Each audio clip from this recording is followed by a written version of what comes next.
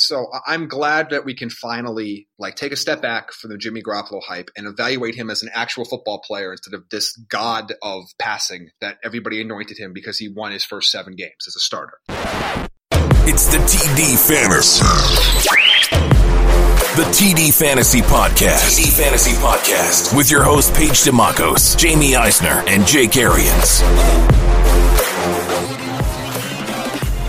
I'm back. Paige DeMacos. I'm here with Jamie Eisner and Jake Arians, and I survived. I didn't die after the Bears lost last night. I was going to play Bear Down Chicago Bears. About halfway through last night's game, I was already prepping what I was going to do, and that's what I get for prepping early in an Aaron Rodgers-led Green Bay team. So that's my own fault. I should know better. I've seen it enough to watch happen. An unbelievable performance last night. Sunday Night Football from Aaron Rodgers, and all the people that tweeted at me that Aaron Rodgers was a bust. Oops. Joke is on you. But let's talk about our observation, guys. We'll start off with some injuries that happened yesterday. This is part of the NFL. We've seen it. It almost seems like because these guys aren't playing in preseason, we see it a little bit more often. So, Jamie, what do you do when you are a Delanie Walker owner or a Greg Olsen owner? Because at this point, Delanie Walker's done for the season, and Greg Olsen, it's the re-injury to the same injured foot he's had issues with. I guess curl up in a ball in the corner and cry. The tight end was deep in terms of who you could draft in a 10 or 12 team league to start for you, but then it gets really thin after that. To me, if Tyler Eifert's still available, I know he didn't have an awesome game, but I think he's going to be used a little bit more in the offense. Ben Watson, again, these guys didn't have great week ones, but again, it's just one game. I think there's more potential there for the season. If you can still get Eric Ebron, I think you saw a little bit of what you're going to get from him. He's going to need a touchdown to be fantasy relevant, but I think he's going to get those opportunities. But yeah, this is terrible news. You drafted one of these guys, maybe in your top 5 or top 6 to be your tight end. Walker's is already on IR as we're recording this podcast. It doesn't look good for Greg Olsen, even if he does come back later in the season. So you definitely have to be looking for long-term replacements now. And I don't really like either of their backups. So I don't think just going to the backup on the depth chart there is the way to go.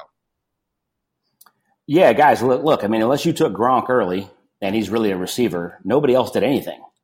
Nobody else, fantasy-wise, had a big week. Kelsey had 1.7 points. Jimmy Graham, nothing.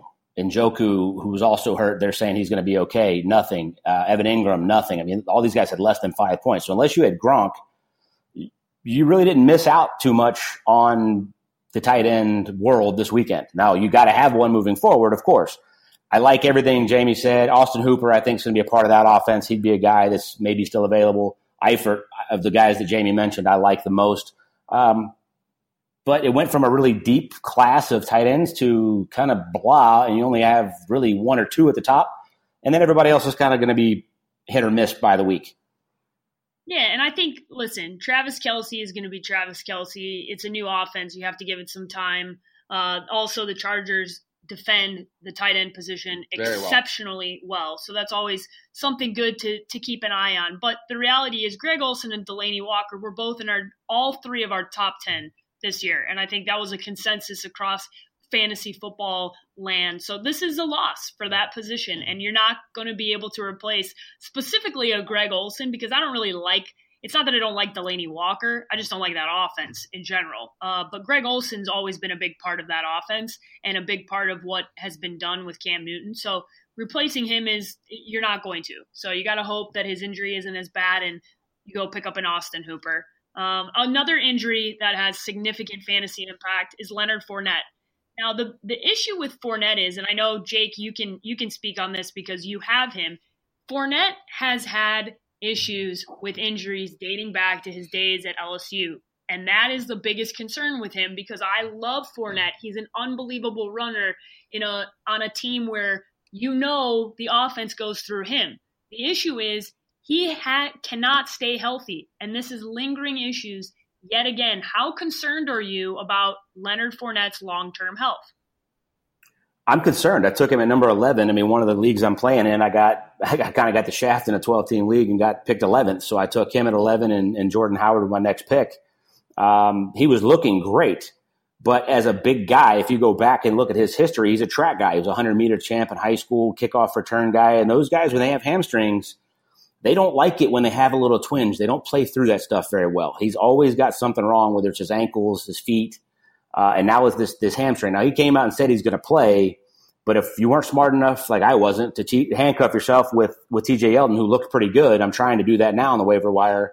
I would try to get out there and do it. I mean, in the 3 leagues I played in, Yeldon was still available a little while ago. I tried to pick him up in 2 of them. So I definitely think you better have a good option. Now, stuff Jamie and I talked about was Rashad Penny. I got late in a couple leagues. I think it's going to be great in a few more weeks. I think Royce Freeman, who split time with 3 different backs, that's going to be really interesting. None of those guys are going to be available. They might be trade options or something like that, but I think they're going to be really good later on if this lingers for Fournette.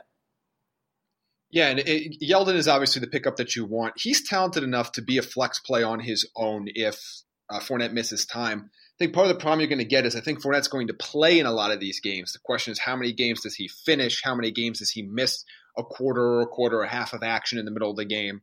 I guess but you've drafted Fournette either in the first round or early in the second round, so you're stuck. You don't really have much of a choice there, and you know how good he can be when he plays. But I'm trying to get Yeldon right away if you can. Otherwise, there'll be some other options that you might want to get a little bit later that we'll talk about later in the show. Yeah, guys that flashed a little bit early on, including one that plays for the Chicago Bears. Let's talk about where we were right and where we were wrong.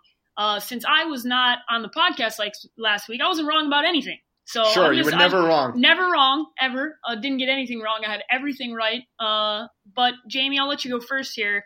Let's start with the wrong, and then we'll end with the right. So what'd you get wrong this week? What I got wrong this week is I expected Cam Newton to shred a very overrated Dallas defense, and while Carolina did enough to win, they pretty much dominated that game from start to finish. It was their defense that did it. Cam Newton was very just blah all around, and so he was my number 1 quarterback for the week, and he finished, I believe, as like the 12th or 13th quarterback in fantasy points. Yeah, so that was my big wrong one for this week. Not a great showing. Jake, what'd you get wrong this week? I had a couple that I'll talk about. One is I argued with Jamie about Matt Ryan being better than he thought he was going to be.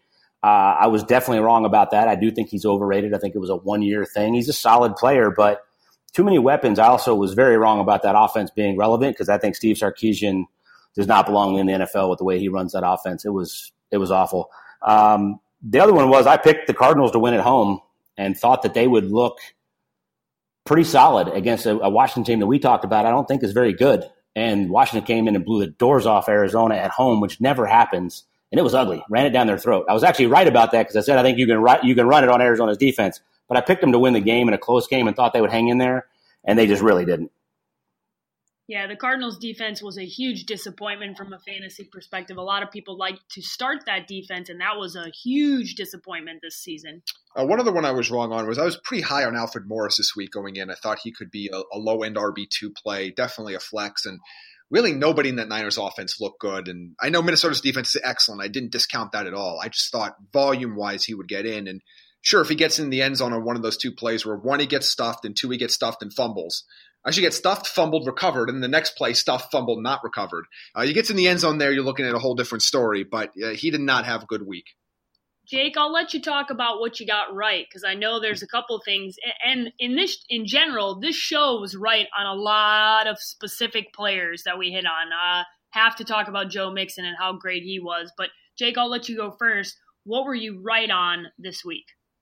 Yeah, a couple of these schemes. I said all along for the last 4 or 5 shows, I thought the Saints, while Alvin Kamara was the feature back, were going to throw it a lot more and go back to Sean Payton just being a genius and matchups. And that's exactly what you saw. They didn't try to run it hardly at all. Now, they lost, and they kind of got their doors blown off because that defense, something weird happened. I don't know if they're just not talented and I told Jamie last week, Fitzpatrick scares me enough not to like the line on that game at 9.5. But I was right about that offense. I think Kamara is so talented out of the backfield, it doesn't really matter what his rushing yards are, especially in a PPR league. He is just going to be an absolute freak catching out of the backfield. He's a matchup nightmare against everybody. Going into your point, the other one we all liked that we think is going to be a really good offense moving forward is the Bengals. And it all starts with Joe Mixon. And I was really excited to see him in a very similar role, run it a little bit better, but catch it really well out of the backfield as well. Yeah, I the whole show was high on those guys, but A.J. Green and Joe Mixon, A.J. Green is a top 3 wide receiver. When he has an unbelievably talented guy, they just needed to have their offense back, and the swagger was back. Joe Mixon looked great. A.J. Green looked great. Andy Dalton looked good enough. So there's a lot of excitement from Cincinnati. Jamie, how about you? What did you get right this week? Well, I'm just gonna James Conner. I mean, Yeah. if you listen to our show, Jake and I raved about him on our Friday show. I put him, I believe, number 12 or number 13 among running backs in my Week 1 rankings. I loved him.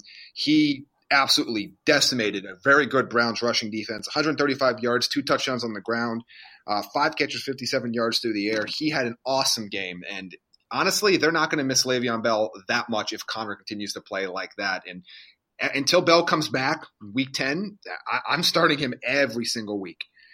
You got to love him this week at Kansas City, right? Oh, absolutely. You love everybody on the Steelers this week at home against Kansas City. That defense is they won that game, but that defense is going to be a problem. And this is kind of combo Jake and I, because Jake has been high on Michael Thomas all year. I had Michael Thomas as my number 1 wide receiver this week. I think 16 catches for 180 yards and a touchdown will do it for you. Yeah. I was talking about the Saints, and I forget to talk about Michael Thomas, who I had as my number 3 overall receiver for the year, ahead of Odell Beckham Jr. and Julio Jones.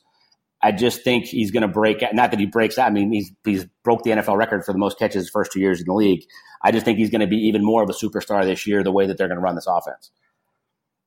And I'd be remiss if we didn't pat ourselves on the back a little bit for this was Week 1 of Jake and I's locks of the week, and we're 3-0 so far. If you listen to us, we told you to take Baltimore -7. They only won by 44. Jake also told you there's no way he could find a way that Cincinnati does not win this game against Indianapolis. Cincinnati was getting 3 points. They end up winning by 11. And then the other game, where was the other game that I had on here? Oh, Carolina. Carolina dominated that game completely. Dallas gets that score late from Zeke, but Carolina wins 16-8, and it wasn't even that close. So we have one more play tonight. Jake has the Rams -4. I like that as well. I don't see how a team that talented can lose to Oakland, even on the road. So check out our picks every week that we're going to make on Friday. So far, that was a damn good start for us. Yeah, Jake. No, that was a very good start for you guys. And I have to mention quickly that we did tell everybody not to start anybody on Buffalo. And my, oh my, was that a disaster of a football game. The other thing I have to give props to, mostly Jamie, is that Marcus Mariota, I know he got injured. He sucks. But he is bad at football. He's the lowest scoring quarterback that played this week. And that includes Josh Allen, Lamar Jackson, and Blaine Gabbert. All of them outscored Marcus Mariota. Yeah. So guys, I will call myself out as well, Paige, on one other thing I was wrong. I picked the Texans to go into New England. I called them the better team. I called them the more talented team. And I really thought they would do it with their defense.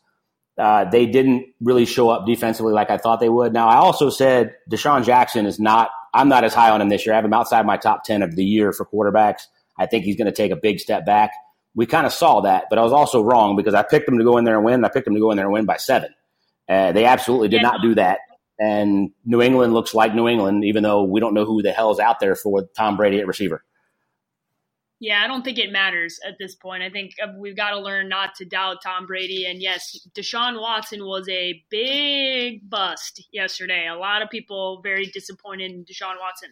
But let's get into these games. We'll start off with Buffalo and Baltimore. There's not much to talk about here from the Buffalo side of the football because they got completely decimated by this Baltimore team. I don't think that Baltimore is a 47-point juggernaut each and every week. I just think that they feasted on a very, very bad football team. But, Jamie, I'll let you go first. What are your takeaways here from this game? Well, for Buffalo's side, I'm going to go off my notes, and I put McCoy was bad, everyone sucks. And that's kind of what I feel like in this game. There was not one player on the Buffalo Bills that I went, yep, that player's good. Everybody you're avoiding everybody, and you have been. LaShawn McCoy, 7 carries for 22 yards. I mean, I don't know he's maybe a speculative flex play going forward. Like, this was exactly what we feared. There will be some big weeks for him, but I don't think you're going to get that too often. Flacco played well. I'm completely ignoring that. He's still not fantasy relevant in single quarterback leagues. Where things get interesting here is at the running back position because Kenneth Dixon was actually the most effective runner that they had, but he's hurt and he's going to miss some time now. Buck Allen is going to continue to eat into Alex Collins' his touches, but as I wrote about today for tdfantasy.com, cheap plug, go on, you can go read it, but Subscribe to TD Fantasy Premium for all of our content on there. I still like Alex Collins. He looked good on that first touchdown run on the opening drive. I think once they got this big lead, they were just kind of protecting him a little bit, didn't want to add to his workload. He only had 3 carries in the preseason. I'm not worried about him just yet. And all 3 of their new receivers caught touchdowns, Willie Snead, John Brown, and Michael Crabtree. But I'm not. This offense won't be this potent going forward. But if you drafted Alex Collins, he's still an RB2 for me. I still think Crabtree is a wide receiver 3 flex play territory. John Brown every once in a while could have a big game, but to me, there's not a lot of fantasy relevance in this game whatsoever. I'm staying away from everybody. Buffalo's not that bad as they looked. They're terrible, but they're not as bad as they looked. And Buffalo's not. Baltimore's not anywhere near as good as they look. They're not number 4 that Colin Cowherd had in his power rankings last week. But they're solid. That defense is really good. Nobody on that team is fantasy relevant other than Alex Collins. And the one thing that worried me was after the fumble is when he had no carries. And I had him in a league, and he was rolling, and then he fumbles, and Harbaugh, he hates that. And that's when the other guys started getting more carries. Maybe it was to spell him a little bit because they were winning big. I think it's because he fumbled. Hopefully that's not the case and he gets back, and I think he's still a guy to really look at moving forward. I don't like Crabtree. I'm not as high on him as Jamie is. I just don't think they're going to throw it enough that any of those guys make any sense to play at all. Yeah, this is you got to look at this game, and I always laugh because in every one of my leagues there's always one person that overreacts to week 1. Do not overreact. Do not go out and trade for Joe Flacco. Do not lose your damn mind, okay? This is 1 week, and Buffalo is a bad football team. The only person on that team that was worth owning is LaShawn McCoy, and it was at a questionable state at that. Buffalo, or when you're looking at Baltimore, just calm your jets. Yep. You don't keep playing their defense, but otherwise keep playing their defense, which was rated highly going into the season. But you don't overreact and start trading for players based off of 1 week of football. The next game we're going to talk about ended in a tie. And I have to say this is the funniest thing that I've seen in a long time because Cleveland just manages to Cleveland themselves all the time. Pittsburgh 21, Cleveland 21. Big Ben threw 4 picks in this game. It was ugly. It was a rainy football game. It felt a lot like what this division always is. Smash mouth, hit, just old school football. Jamie, what are your takeaways from this game other than James Conner's awesome? Well, again, if you're a Ben Roethlisberger owner, you're not thrilled with that 5-to-1 turnover to touchdown ratio. That's never ideal. But that's nothing a little Kansas City coming to town next week can't solve. Ben, road Ben Roethlisberger has been a problem for some time. It wasn't a problem last year. It may be a problem again. You might have to worry about him going on the road against competent defenses, but I'm not worrying about him yet. He's still a top 10 QB overall for me. AB got his 9 for 93 and 1. Juju with the quietest 100-yard game of the weekend. I don't think anybody talked about that. And these conditions sucked. And it's sometimes very difficult for fans to visualize how bad conditions are when it's wind because you can't see it on the field. When it's raining or snowing or sleeting, you can see it. You can visually watch the game and go, okay, I can see why they're struggling. As someone said on Twitter, try throwing the ball into 20, 25, 30-mile-an-hour winds and see what happens to it. That makes it extremely difficult. I'm not worried about the Steelers' pass catchers or Roethlisberger at all. On the Browns side, Tyrod Taylor wasn't great, but he got enough rushing yards and he got the rushing touchdown to make him relevant. You're going to get that from time to time from him. Carlos Hyde got the bulk of the touches, but he wasn't terribly effective with them. Duke Johnson barely played. Jarvis Landry's a beast. Gordon got 1 target, caught it for a touchdown. To me, it's like you're playing Landry every week. You're still worried about the Browns running back situation. Josh Gordon is still just a flyer at most. Tyrod Taylor is a bye-week pickup option. I don't think anything out of this game we are going to think significantly different than we thought going into it, other than apparently that Cleveland's off to the best start since 2004 with their 0-1 record. Congratulations, Cleveland. Absolutely they are. There's not a lot else to add there. Does anything worry me about the Steelers? No. Juju is going to be a really, really good 2 moving forward. AB is going to have better weeks than that. If that was his bad week, he was at 25 points, whatever it was. Connor, I started in all 3 of my leagues. Jamie and I, we just talked about how much we loved him going forward. I think that Steelers offense is going to be spectacular. That going back to a little inside information, my dad called the game, right? So he was telling me how bad it was. He said it was absolutely horrendous. And Ben just tried to force it to AB early. He threw a couple picks. They got some talented guys in that defense. Now, don't overlook that Cleveland defense. There's going to be a lot of weeks if you're trying to pick up a defense on the waiver wire, Cleveland ought to be somebody you're looking at depending on the matchup. Gordon scares the crap out of me. The running back situation scares the crap out of me. And Landry's a beast, like Jamie said. He's a start every week.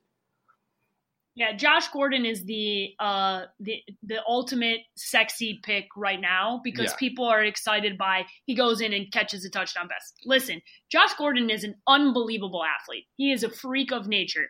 But I don't trust this offense. I don't trust Cleveland, and I don't trust Josh Gordon. And that's the key point. Again, another cheap plug. There's going to be a lot of these on the show because I wrote a lot in the last week. But I have a story up on tdfantasy.com that's unlocked for everybody about how much should you trust Josh Gordon. And I think you'd be interested to find out that how poor he's actually been more often than not outside of that huge season. It's not like even on a per game basis, he hasn't been anything special aside from that one season where he dominated fantasy. No, so be careful. There's a lot of talk around him, and I think it's because we like to have nostalgia about good things, and we tend to forget some of the bad things. And with him, I've looked at those numbers, and I've seen it's not great. And people putting him in the same category as people like Antonio Brown, you need to please be quiet. He is a low-end wide receiver 3, maybe flex option each week at best. On a bye week. He's not even close to being in the same league as Jarvis Landry on his team. No, that's exactly right. Not even the best guy on his own team. Next game, Cincinnati going into Indianapolis. Nice to see Andrew Luck throwing the football again. Nice to see the Cincinnati Bengals offense looking like an actual offense. Like we talked about earlier, Joe Mixon, good stuff. You like what you see. AJ Green, you like what you see. Jamie, other than that, what else did you see in this football game? I like the way Andy Dalton played. Again, I don't think in a single quarterback league you're going to use him often, but it's going to be a player that if somebody gets hurt or you have a bye week, you're going to really want to use. I like to see, even though he only got one catch, I like to see that John Ross got in the end zone. I think he's going to get eased in a little bit more. He's not somebody you're starting even in a flex play right now, but I like the idea of stashing him on your bench. For the Colts, boy, they felt like the same old Colts, didn't they? They couldn't run the ball. They couldn't play solid defense. Andrew Luck had to throw 53 times, and their best receiver was a tight end. I mean, so I don't know what to make of this team right now. I like that Ebron got in the end zone. Doyle looked fine. T.Y. Hilton got his. Ryan Grant was a surprising guy with 8 catches this game. So I wanted Jake to talk about some of the receiving options and what he liked from this game. Andrew Luck's really good. We know that, but I just don't like the way this Colts team is constructed, which is something that I think all three of us have talked about for weeks on this podcast. Yeah, Jamie, you had the best line ever. They're a 2-win team with a 12-win quarterback. T.Y. Hilton is still going to be a beast on that offense. He was okay. That chemistry is not going away. Andrew looked phenomenal. Their offensive line is actually pretty good. They have 3 really good players on that offensive line now that all play next to each other from the center, left guard, left tackle. The tight ends are relevant. Running game, no. I do want to pump the brakes a little bit on Cincinnati. Indy's defense is bad, and they're really bad in the back end. Now, Cincinnati plays Baltimore on Thursday night. Yeah, it's a little bit of a different story because I'm still worried about Cincinnati's offensive line. They're better than they were last year, but they're not a ton better. They're going to struggle when they're playing some of these really, really good defenses. Yeah, I agree. I think you're always starting Joe Mixon and you're always starting AJ Green, but past that, in a matchup against a top-tier defense like Baltimore, you're not looking at a John Ross maybe necessarily and thinking that this is a good week, or Andy Dalton for that matter. Next up, one of the uglier games of the week because of weather. And these teams just suck anyway. And these teams, Fox legitimately chose not to put this game back on TV, not because of any other reason than nobody was going to watch. Tennessee, Miami. Miami gets a victory, 27-20. I would feel comfortable skipping this game, but I'll let you talk about it. Jamie, what did you like or dislike from this game? Two quick things I definitely want to gloat about. One, we already talked about Marcus Mariota being terrible. He was the 3rd best quarterback in this game. I just want everybody to think about that for 1 second. In a Tennessee-Miami game, he was the 3rd best quarterback. Derrick Henry, I've been warning you about this whole time. Not that great of an actual football player. Beanie Wells-itis is what he used. Deion Lewis looked really good. I expect him to look good in the passing game. I did not expect him to run the ball as effectively as he did. I want to see if that continues going forward. Nice to see Corey Davis with 6 catches. Obviously, you lose Delaney Walker. But really, in this, you're looking at Deion Lewis, Corey Davis, and I guess if you're stuck with Henry, I guess maybe him. Those are the only players that are relevant on Tennessee. For Miami, I warned you. I warned you about Frank Gore eating into Kenyon Drake's touches, and he shouldn't. It shouldn't be a thing that's happening. But He actually looked okay for now. I don't think it'll happen in the second half of the season, but just something that you need to be worried about if you're a Kenyon Drake owner. And by the way, Kenny Stills is legit. He's going to take deep options here with Jarvis Landry not on the team. This is Kenny Stills' team now. 2 of his 4 catches went for touchdowns. He's not going to have these massive games every week, but kind of think more like Mike Wallace in his prime type weeks from him going forward. I definitely think he is in flex consideration. Yeah, I'm not sure when Devontae Parker gets back how much he's really going to get, depending on how much they throw it. I think they'd like to run it. I still like Kenyon Drake. I think he's still a home run hitter, not necessarily as an RB2, maybe as a flex option for weeks. When Devontae Parker comes back again, I think it's going to hurt Stills. Derrick Henry was almost the same thing. I don't know that he can be the feature guy. I mean, Deion Lewis was so much better, so much more effective, especially catching it. It was crazy thing in that game. Rashard Matthews, 0 targets. That dude has been really sneaky good the last couple of years from a fantasy perspective. 0 targets.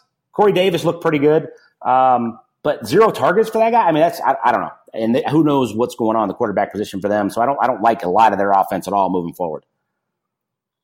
Yeah, Tennessee's offense is bad. Mariota injured again. Not really quite sure what that timetable looks like as of yet. And honestly, I don't think it matters. No, Marcus Mariota wasn't a guy that any of us were excited to start in a single quarterback league, and I wasn't excited about him in a 2 quarterback league. You saw one good season, and the rest has been very blah. Next up, San Francisco goes into Minnesota. Minnesota's defense looked unbelievable. As a Minnesota Vikings defensive owner, man, it was pretty to watch what they were doing, especially considering there was a lot of hype around Jimmy Garoppolo and that San Francisco 49ers offense. So I'm glad that we can finally take a step back from the Jimmy Garoppolo hype and evaluate him as an actual football player instead of this god of passing that everybody anointed him because he won his first 7 games as a starter. He is a slightly above average starting quarterback in the NFL, which is fine. That is where he should be. He's top 16. He's in that kind of teen range. That's a really big upgrade for what San Francisco's had for a while now. He was fine, but he is not an elite option, and I think this is going to be – I don't think he's going to throw 3 picks every week because he's not going to play a defense like the Vikings every week. But I think he's going to be in that teens range. It's you're considering maybe playing in a 1 QB league, but he's going to be right on the borderline. Both backs were kind of blah, but I thought Matt Breida looked actually more effective. He was more effective running the ball than Alfred Morris, which is something I did not anticipate. The big takeaway for me out of this game is that George Kittle is going to get targeted a lot. He was targeted a bunch. He got 5 for 90. He had 9 targets. Should have had a much bigger game. Dropped a couple passes, which was actually a problem for almost every tight end in the league yesterday. He was dropping a ton of passes. I'm not worried about Pierre Garçon at all. He won't have Xavier Rhodes on him every single week. Next week's matchup in Darius Slay is not a cakewalk either, but Garçon got targeted a ton. Looks like Goodwin might miss some time, so I like that even more. I just think let's look at the 49ers offense a lot more logically now. For Minnesota, Kirk Cousins looked good. He wasn't spectacular, but he was exactly what they needed. I will cede my time on the running backs to Jake because he was spot on this. But for the receivers, Thielen was good. Diggs didn't get as many opportunities, but he caught that touchdown. I'm a little concerned about Kyle Rudolph. I know he got his red zone target and the touchdown, but they didn't target him almost at any other point in the game. But again, I'll see my time to Jay talk about a little bit Dalvin Cook between the tackles because he ran a lot, but boy, did he not look very effective when he was running. Yeah, he looked fantastic in space, but like I said a couple of times, there's been one guy in NFL history that I can remember that came off an ACL and looked like the same dude, and that was Adrian Peterson. And that dude's different than everybody else. It just takes time. Dalvin Cook's not a big guy. Yes, he was very successful last year, new offensive coordinator. Running between the tackles is a little bit of a different beast. Latavius Murray wasn't exactly successful either. And let's give credit to the San Francisco defensive line, which is really talented with 3 first-round picks. I think this is what you're going to see. I've said all along, I didn't like Devontae Freeman. I thought Tevin Coleman was going to take a lot of his time. And Dalvin Cook, who you had to pick right there next to him, either right before him or right after him, is going to split a lot of time with Latavius Murray because I don't think the knee is going to be able to hold up. I think they're going to throw him a lot of passes like you saw. And going back to Kirk Cousins, I thought he looked good. I thought he forced it a few times. And it looks like he likes Thielen better than he likes Diggs. It almost felt to me like last year, even though Diggs got the touchdown. That offense is going to be really good. I agree with Jamie. Kyle Rudolph didn't get the targets, and another guy did. It was really interesting to see there. But they've got so many weapons. They're going to be fine. That defense is just ridiculous. Yeah, I think you got to be excited about Minnesota. They play Green Bay's defense next week, and I think that is going to be a nice matchup for all around for Minnesota. But because we did talk about tight ends at the top, I do want to mention George Kittle again, just because he is an option that's available in some leagues. He's only owned in 47% of Yahoo leagues, so that's a guy that you could definitely go pick up. It looks like Jimmy Garoppolo really likes him, so that's a really good option if you have a Delaney Walker or Greg Olsen. Houston, New England. The big news, some of the news here, Jeremy Hill will be out for the season. He tore his ACL, which is obviously bad news. Seems like ACL injury is just so relevant in the NFL. Like Jake talked about earlier, Deshaun Watson, a little bit of a disappointment thus far, and Tom Brady doing Tom Brady things, and Gronk doing Gronk things. Jamie, what else did you see besides that? That Lamar Miller continues to be underrated. 98 yards on 20 carries. He's, not that New England's rushing defense is elite by any means, but it's not terrible. And he was able to get some success there. Again, if he gets in the end zone, everybody's super happy and talking about him as is he maybe a low end RB1? But he didn't. Nuke Hopkins looked fine. 8 for 78. He did his job. I'm not worried about him. But Deshaun Watson was really nothing special. There was a throw. It was on 4th and goal to Ryan Griffin, the tight end, that he was wide. I should say wide, but he had at least a step on his defender, and Deshaun Watson throws it well behind him where he can't even get his hand on it. And that was a crucial moment in the game. Watson looked off all day. Tom Brady's Tom Brady. I don't have to tell you to start him every week. Gronkowski, you're feeling really good if you're a Gronkowski owner, especially considering what every other tight end seemed to do that week. I am curious to see if this Philip Dorsett stuff is for real. I have one game that tells me that was the best game I've ever seen Philip Dorsett play. I've also watched him play before and tells me he's not very good. So I need to see is this something that they're going to make something out of nothing with him this year, or is this one game? Because basically he got all the receptions everybody thought Chris Hogan was going to get because he only had one. Running back situation, it's New England running backs. You knew what you were getting into to begin with. If you had James White, you got the receiving touchdown. But you know what you're getting into when you take a New England running back, which is going to be a lot of weeks of going from top to bottom, 64 yards, 25 yards, 18 yards. Like that's what you're going to get each week. Yeah, guys, I mean, look, James White, maybe he gets a little bit more relevant with Hill being hurt. What happens when Sony Michel comes back healthy? Does he cut into Burkhead? Does he cut into White? Who knows? If you have a New England running backs, they scare the crap out of me. I don't know anybody else that's really relevant unless you were like me and really took a flyer and took Edelman to sit on the bench for 4 weeks on your team, because I think he's going to be extremely, extremely relevant when he comes back, and maybe next to Gronk, the feature of that offense. On the other side, that offense will be different when Will Fuller plays. But I don't think Deshaun Watson, if you took him as high as I saw some people taking him in drafts, higher than Cam Newton and Russell Wilson. He was the number one quarterback taken in that scout league. We were at, for those that follow us, Jake and I were at the Fantasy Football World Championships in Vegas late last week. He was the number one QB off the board after Aaron Rodgers, wasn't he? Yeah, that's exactly what I'm saying. I mean, and those guys, and that was two rounds before Cam Newton and Russell Wilson and Tom Brady went.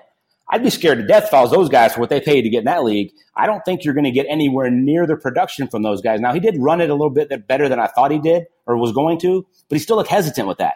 I just think he's going to take a step back. Now, again, when Will Fuller comes back on the other side of Hopkins, you're going to have a little bit more of an offense. I like Lamar Miller. Actually, I like Lamar Miller more than I like Devontae Freeman and Dalvin Cook as a solid play moving forward. I just think he's going to get more touches. Not a lot else to say about that game. Couldn't get that one out. Sorry. Yeah, drafting Deshaun Watson ahead of Russell Wilson and Tom Brady is a very interesting decision because you saw such a small sample size of what Deshaun Watson did last year. And I think Jake brought up the best point. Listen, they were playing with no expectations. He could go out there and do whatever the hell he wanted and sling the ball around because it didn't matter. They were not going to win a lot of games, and they knew that. It's a lot easier to play quarterback when you don't have any pressure. There's a lot of pressure now. There's hype around this football team, and it's a much different atmosphere for him going out there to start each and every week. And there's no way he's 100% yet. No, there's absolutely not any way that he's 100% yet. All right, in the surprise game of the week, Fitz Magic, 48-40. Not a defensive showdown by any stretch of the imagination. Tampa Bay wins this game in New Orleans, 48-40. Don't sleep on Fitzmagic. I mean, I don't really know what to say here. From a fantasy perspective, I like to tell you don't overreact. The Saints offense we knew was going to be really good. I think everybody that we said was going to be good was good. That defense, I think is the biggest part of this was last year a fluke? Yes. And I think we spent a lot of time talking about what New Orleans defense would show up. And I think we said that the defense that showed up in the back half of the year is what we saw here in week 1. I'm not sure I'm qualified to talk about Tampa Bay considering how much I've poo-pooed them all season. I'll just leave it at this. I do not believe in Fitzpatrick as a fantasy option at all. I know he's going to be probably the number 1 most picked up player this week. I'm not starting him next week. I think you probably have better options. The running game, Peyton Barber looked okay. Obviously, I'm still waiting for Ronald Jones later in the season. He's a healthy scratch because he had an absolutely dreadful preseason. Mike Evans, stud, got his 7 for 147 and a touchdown.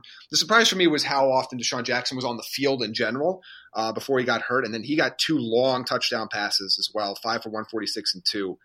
I'm still not fully buying it. I'm not sure how much he's going to be on the field. If he stays on the field as much as he has been, and he was on the field a lot more than Adam Humphries was, then he can be a flex relevant play. I was happy to see my guy Chris Godwin get a touchdown in that game. But I don't think you're going to see a performance like that from Tampa again with Fitzpatrick. For the Saints, all your stars were your stars. Drew Brees was great. Alvin Kamara was great. Michael Thomas was great. I think all the pieces that you wanted to be great for New Orleans were, and I think Ted Ginn now is somebody that we should probably keep an eye on. He was kind of like maybe he could be that guy that you want to pick up or stash on your bench. He caught a big touchdown as well in that game. But for those of you that started the New Orleans defense, I played against the guy that started the New Orleans defense. Thank you for your negative performance, your negative 3 points in ESPN leagues. Boy, that's going to be a problem for a team that a lot of people were putting in the Super Bowl. Yeah, and a home loss early. Luckily, Atlanta lost, and Carolina has some injuries, so I think New Orleans is still okay. But losing that game at home was huge. Look, I'm not even going to talk about New Orleans, where they have. They are what they are. They have a great coach, great quarterback. Those guys are going to be awesome all year. I told you guys Deshaun Jackson was going to be fantasy relevant. He's going to be on the field, and if he is and he only gets 4 targets, he still could be a home run hitter. It's a lot like we talked about J.J. Nelson last year. A lot of people would plug him in certain games, which the way the offense was, he was going to get some deep threats. Now, is that going to happen every week? No, but I'm also not as down on Tampa as Jamie was. I didn't like the bet in this game at 9.5 just because Fitzpatrick showed me enough that he can be sneaky. I'd never seen him like this, of course, but he's not fantasy relevant. Peyton Barber, still a flex play. I don't think he's a running back 1 or 2 for sure. Mike Evans is what he is. And to Jamie's point, Godwin was really good. I think he's going to be really, really solid moving forward, especially when Jameis Winston gets back. That offense could be decent. And O.J. Howard, another tight end that had a pretty nice game and is going to get some targets. And Cameron Brate was nowhere to be found. So yeah, good thing. I think you're going to see that more often than not.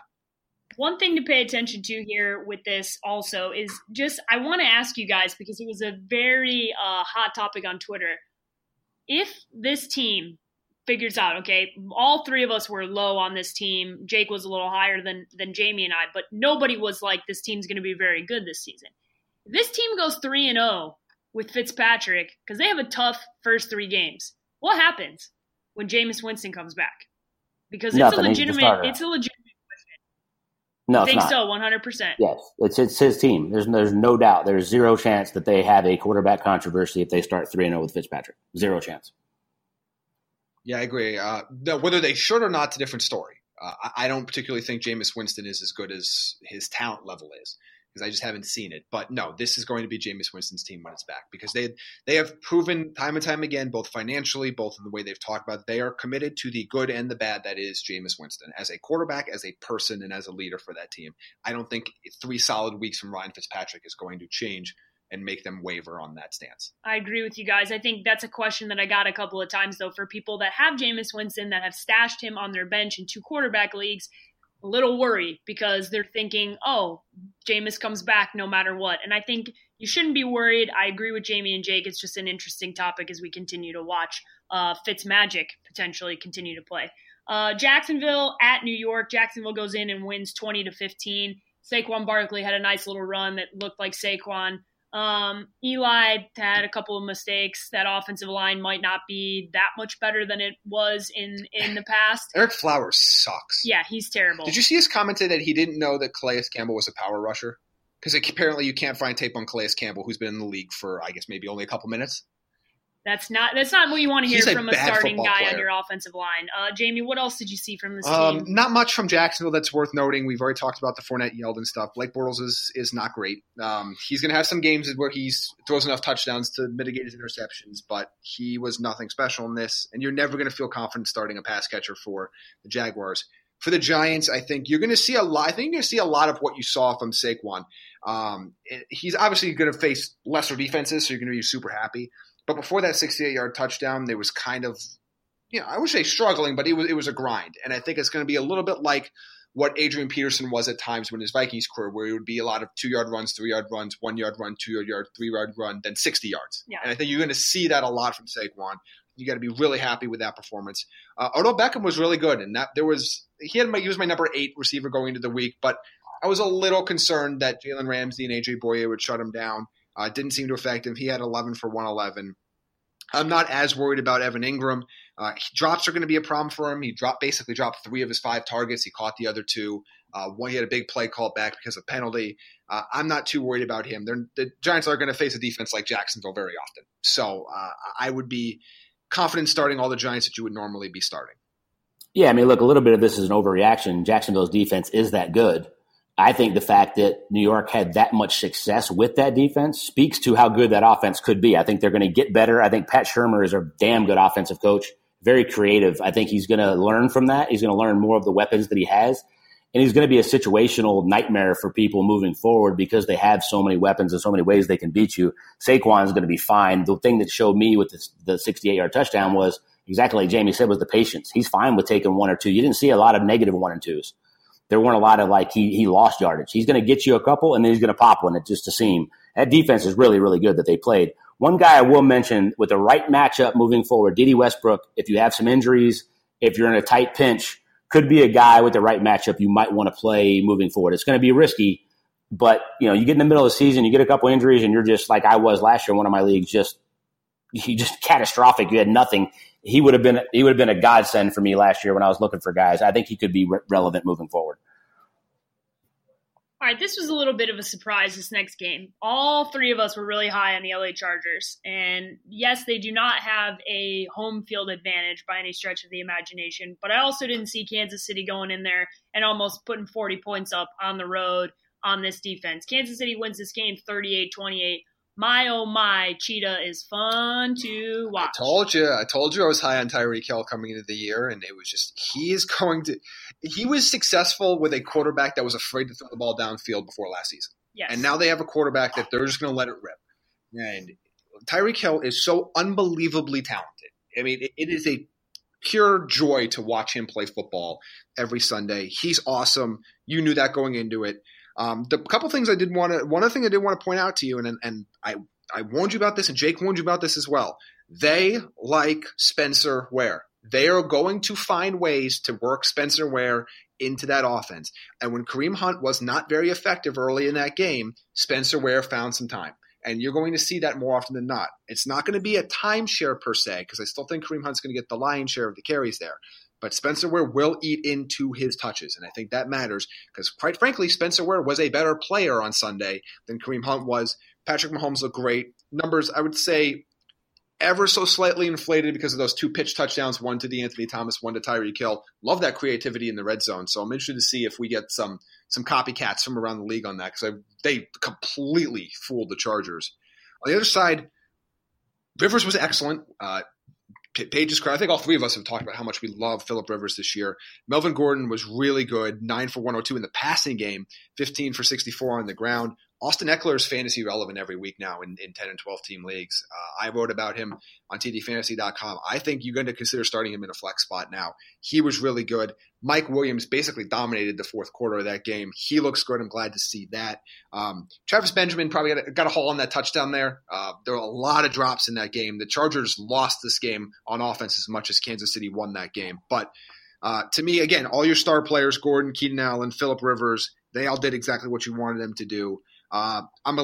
We've talked about how Kansas City has a top 5 offense. That still concerns me that the Chargers let them drop almost 40 on them for a team that, again, a lot of people had going to the Super Bowl. So I need to see a lot of improvement on that Chargers defense. But kudos to Kansas City and kudos to Patrick Mahomes in his first real start. I know he started Week 17 last year, but his first real start.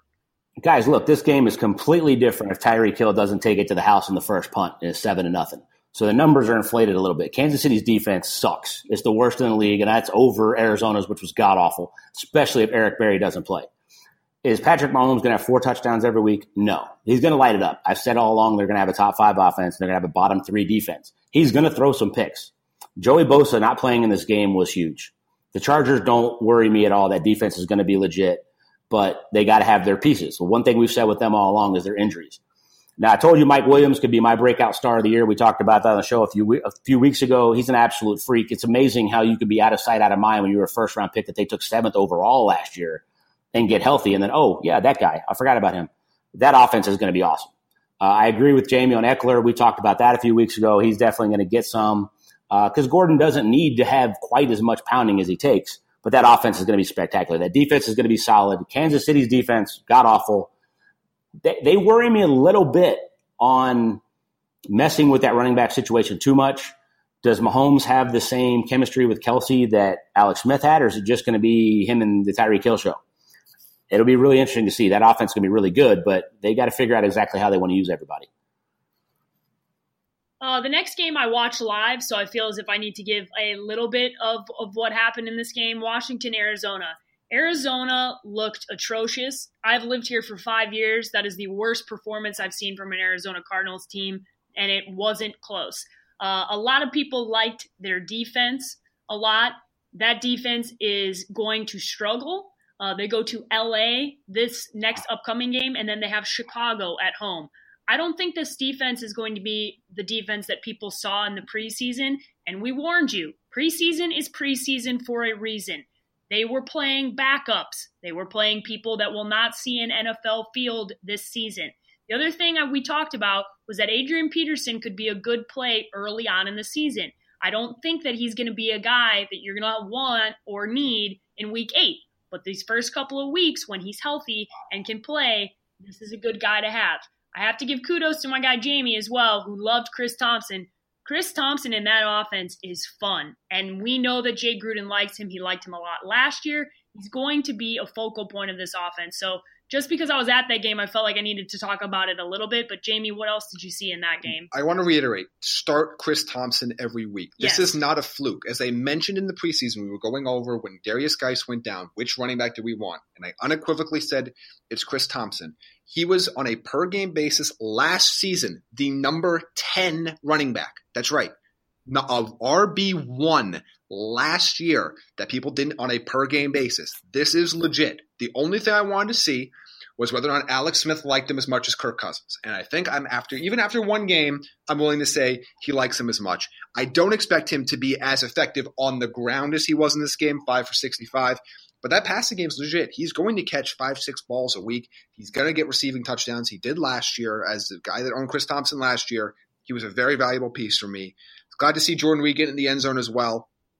Adrian Peterson, again, early in the season, I think you're going to like him. I'm not sure he's somebody that you're going to even be worrying about when you get close to the fantasy playoffs. Alex Smith, again, is what he is. I think still it's a bye week fill-in at best. For Arizona, Sam Bradford, yikes. David Johnson was not terribly effective, but it's tough to run the ball when you're down 21-0 right out of the gates there. I'm glad to see Chase Edmonds get some touches. Larry got his 7 catches. I just don't think you're going to like a lot about this Arizona offense. I really don't. I think if you have Fitzgerald, you're in wide receiver 2 territory with him in a PPR league. David Johnson, you spend anywhere between a number 1 and number 5 pick on him. You're going to be playing him every week, but I'm really down on this team as a whole. And I don't think Washington's that good, quite frankly. I think both of these teams are bad, but when we talked in the preseason, I was very, very much on the under 5.5 wins. This is going to be a struggle of a season for the Arizona Cardinals.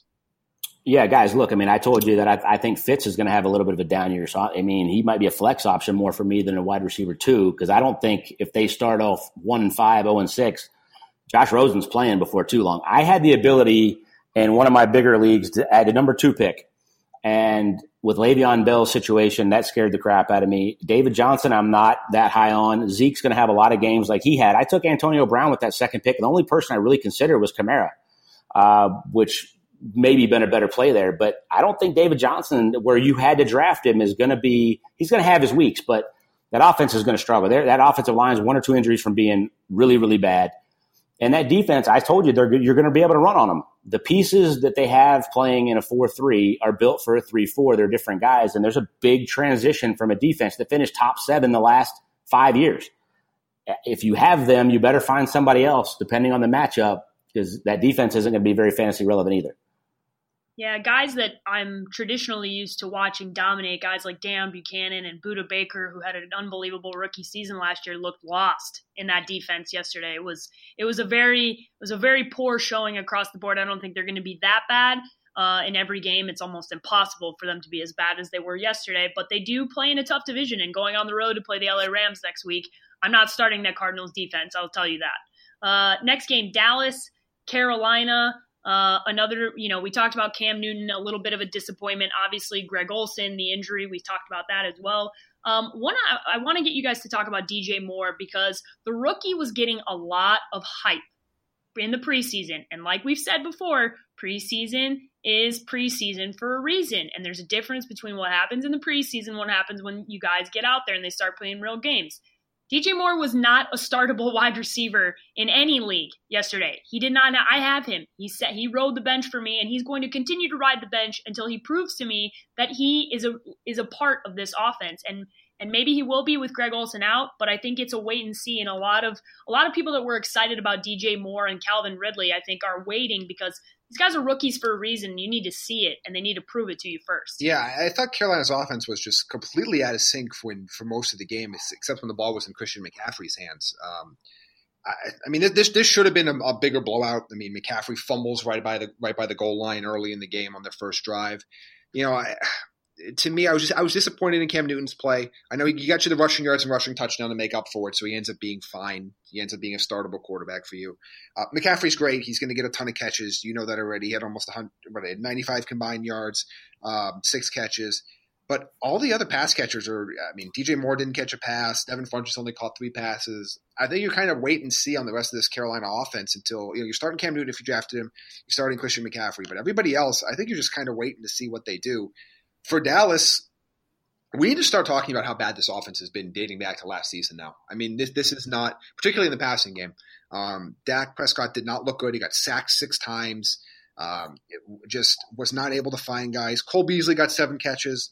There are going to be games where he's going to play that role. I'm not rushing to pick up Cole Beasley right now. Nobody else was really fantasy relevant in the passing game.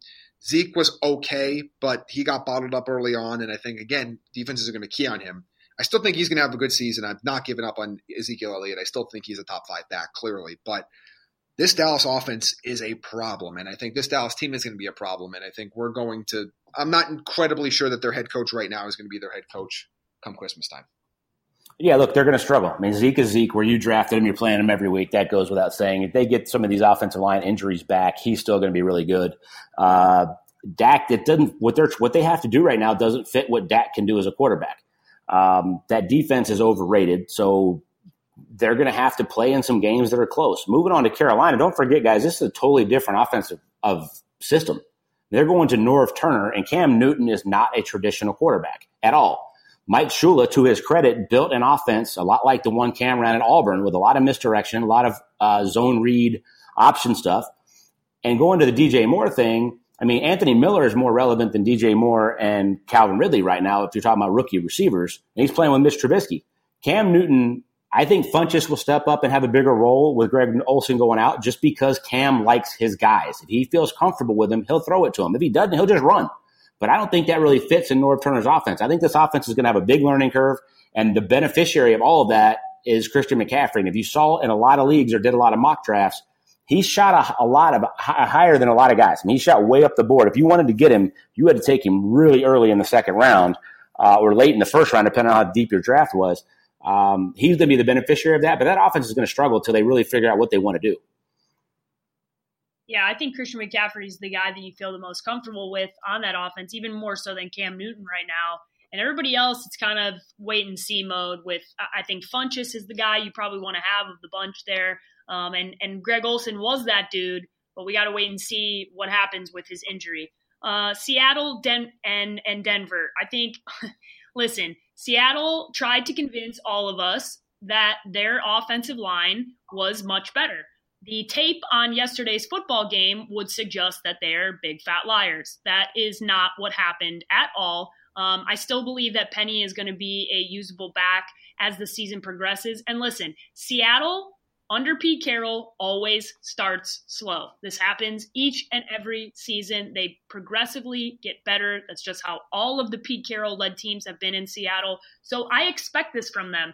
And listen, Russell Wilson has proven to you that he doesn't need a good offensive line. But I think if you thought that this was going to be a much upgraded offense, and it's just not going to be. And Jamie, you got to talk about Doug Baldwin and his injury. Yeah, Doug Baldwin being out, absolutely, it hurts because they don't have a ton of options. Brandon Marshall was actually fairly relevant in this game. He caught one touchdown. He was targeted for another touchdown. I can't remember if he got called back by penalty or he just missed him.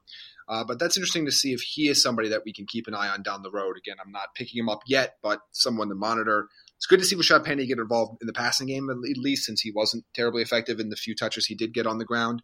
On my notes, I put it for Russell Wilson. He looked good, but was hit a lot. What else is new? I mean, this is what you're going to get from him. They're not going to protect him, and he's still going to be highly effective. I do want to ask, what the hell is a Will Dissly? I don't know. There are very few players that I just have not heard of. And that's one of them? I have this guy caught three balls for 105 yards and a touchdown. I didn't know he existed. But that shows you that, again, despite having limited weapons, Lockett did catch a touchdown, and some people were drafting him late and stashing him. But boy, there are not a lot of weapons there. And for Denver, two things that are really interesting. One, Keenum wasn't great, but he was, again, a lot better than Simeon, Lynch, Osweiler. He's going to turn the ball over some year. He had 3 picks in that game, but he's going to force the ball down the field enough to be effective. Emmanuel Sanders looked awesome. Demaryius Thomas looked good. Philip Lindsay was not the running back I expected to split carries with Royce Freeman. I thought they were going to keep pretending that Devontae Booker is a good football player, but apparently that was all just for show. Keep in mind, Devontae Booker, who their head coach said was the starting running back for that team when their 4th preseason game ended, got, I believe, 4 touches and 2 carries. So just lying to everybody. Preseason sucks. I've said it 1,000 times. Freeman looked good when the carries he got. Again, if he gets in the end zone, he has a great week and everybody's raving about him, but he didn't. But he looked good. I liked what Philip Lindsay had. He's probably the handcuff that you want. I'm not sure I'm picking him up to start. I don't put him in the Austin Eckler category just yet, although they do like him, and also Terrell Davis likes him. There was a cool story about how he asked to wear number 30. But again, I think this Broncos offense is going to be more relevant than it's been in years past, and I think there is enough offense to go around that Freeman, Sanders, Thomas can all be effective on a weekly basis. Yeah, guys, look, I mean, Seattle, Russell Wilson has always been good, but he's always had Doug Baldwin. That's going to be a monster hit to that offense. I think that puts even more emphasis on the running game, which I think Penny will be more and more a part of. Chris Carson looked good. He looked to be the better of the two. And you either picked one or the other in a lot of leagues, but they they took a first-round pick on Penny. He's going to be the guy moving forward. On the other side, I told you Emmanuel Sanders is going to be better than Demaryius Thomas. Take him over him, or don't take Demaryius Thomas at all where you had to draft him. He can't run like he used to. They love Cortland Sutton. He's going to be a bigger part of that offense moving forward. I put Emmanuel Sanders on my bench to wait and see what this offense looked like, and he sat right next to Randall Cobb, and they both had like 35 points. He's going to be a really good player moving forward. Demaryius Thomas is more of a possession guy at this point. He can still get down the field a little bit, but I would much rather have Emmanuel Sanders on that offense. And Royce Freeman's going to be the guy moving forward. It's just going to take a little time. As a rookie, he's got to earn his stripes a little bit. But by week 4, he's going to be the feature back in Denver. All right, last game here, Sunday Night Football. I'd like to skip over, but we will discuss it because there's a lot of fantasy-relevant players in this game. If you play in an individual defensive league, my God, I hope you started Khalil Mack because good Lord, he had himself a half of football that was unbelievable. Jordan Howard was Jordan Howard, and I envision that he is going to be an even larger part of this offense going forward. And the question was asked going into the season, what will Tariq Cohen look like in this offense? And, man, if you drafted him, you had to like what you saw last night, Jamie. Yeah, I'm excited.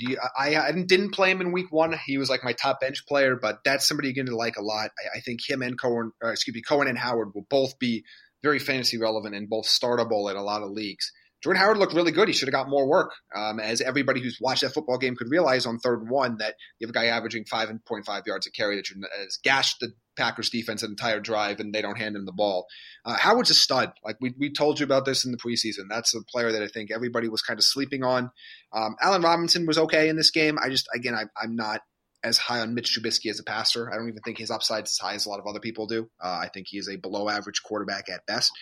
So you think you're going to get that. You want the 2 running backs in Chicago. And for Green Bay, you don't need me to tell you Aaron Rodgers is a really good football player. And if you had any doubts about that, you could just watch the second half of that football game and never ask any other questions about Aaron Rodgers ever again for the rest of everybody's lives.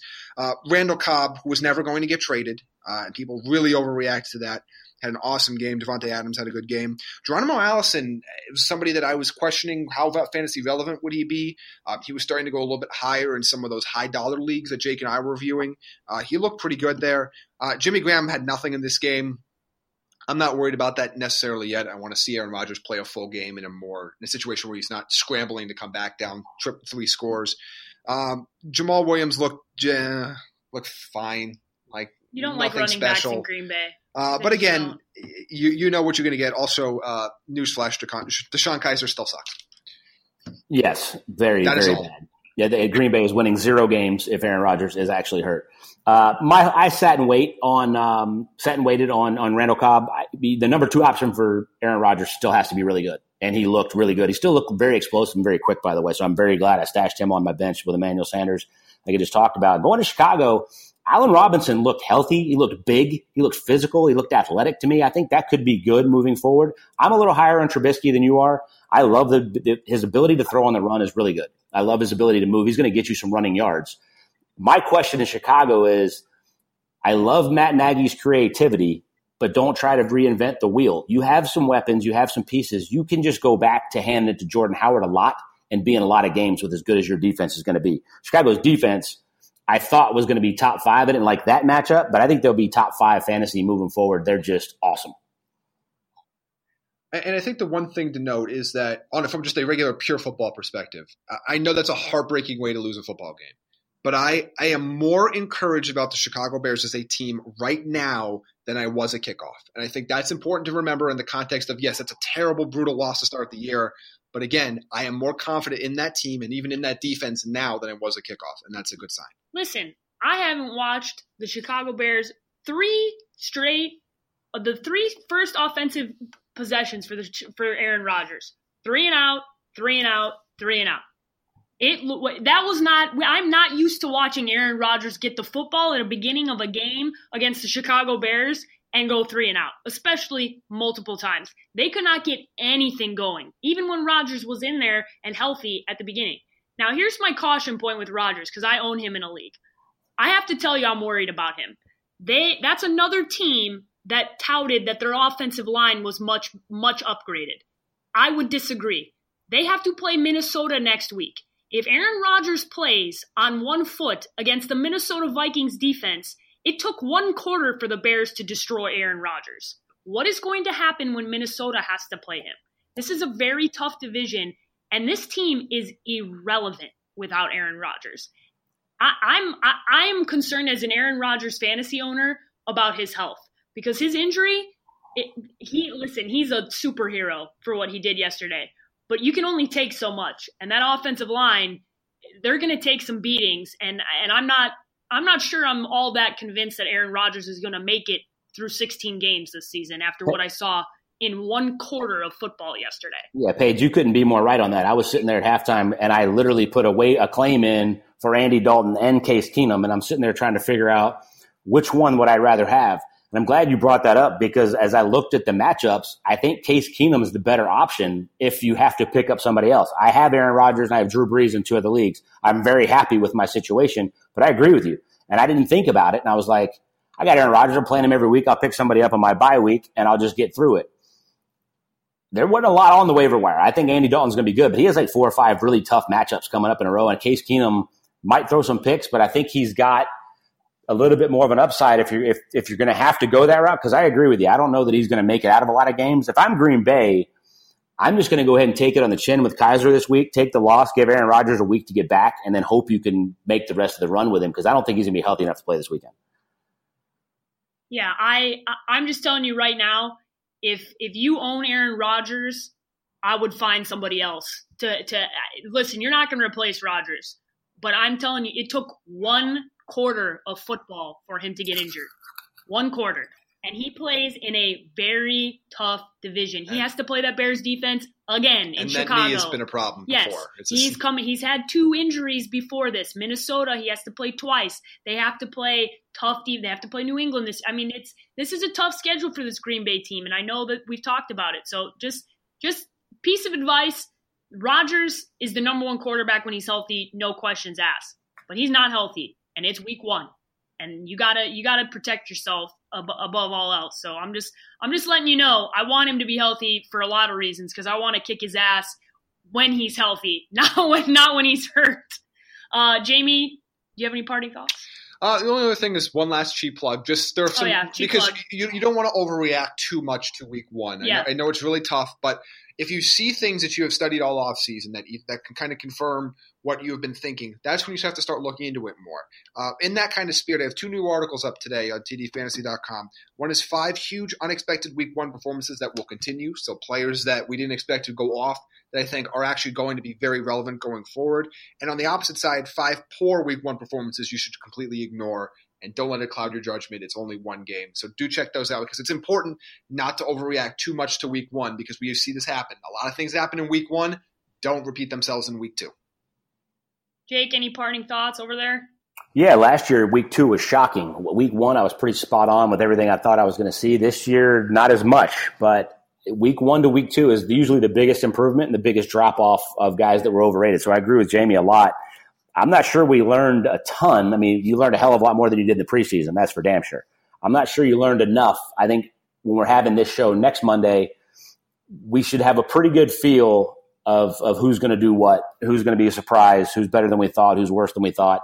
And I'm really looking forward to that. Guys, my parting thoughts are you're definitely going to want to check out Wednesday's podcast, because Bruce Arians is going to be on with us each and every Wednesday. And I, for one, cannot wait to hear what he has to say about the Arizona Cardinals performance, what he has to say about the Pittsburgh Steelers performance. He was calling the game in Cleveland, and I want him to look ahead at some of the matchups coming into week 2, because we all know Bruce never has a tough time telling us his honest opinion. And I, for one, am looking forward to that. Jake, how can everybody follow you on social media? Jake B. Arians on Twitter and Jake Arians on Instagram. Jamie? Follow me at Jamie Eisner on Twitter and at JME Eisner on Instagram. And Jamie spelled Jaime, just because I know y'all spell it wrong. Yeah, don't spell it wrong. Yeah, and you can follow me at _sports page. And as always, follow this podcast at TDFantasy_ on Instagram and on Twitter. And be sure to subscribe on iTunes, give us a rating. And when we have some gear, which will happen soon, we might be sending you some gear for giving us a 5-star rating. So that's a little incentive to give us the 5 stars. But we'll be back Wednesday. And again, Bruce Arians will be joining us. Thank you for listening to Believe. You can show support to your host by subscribing to the show and giving us a 5-star rating on your preferred platform. Check us out at Believe.com and search for BLEAV on YouTube.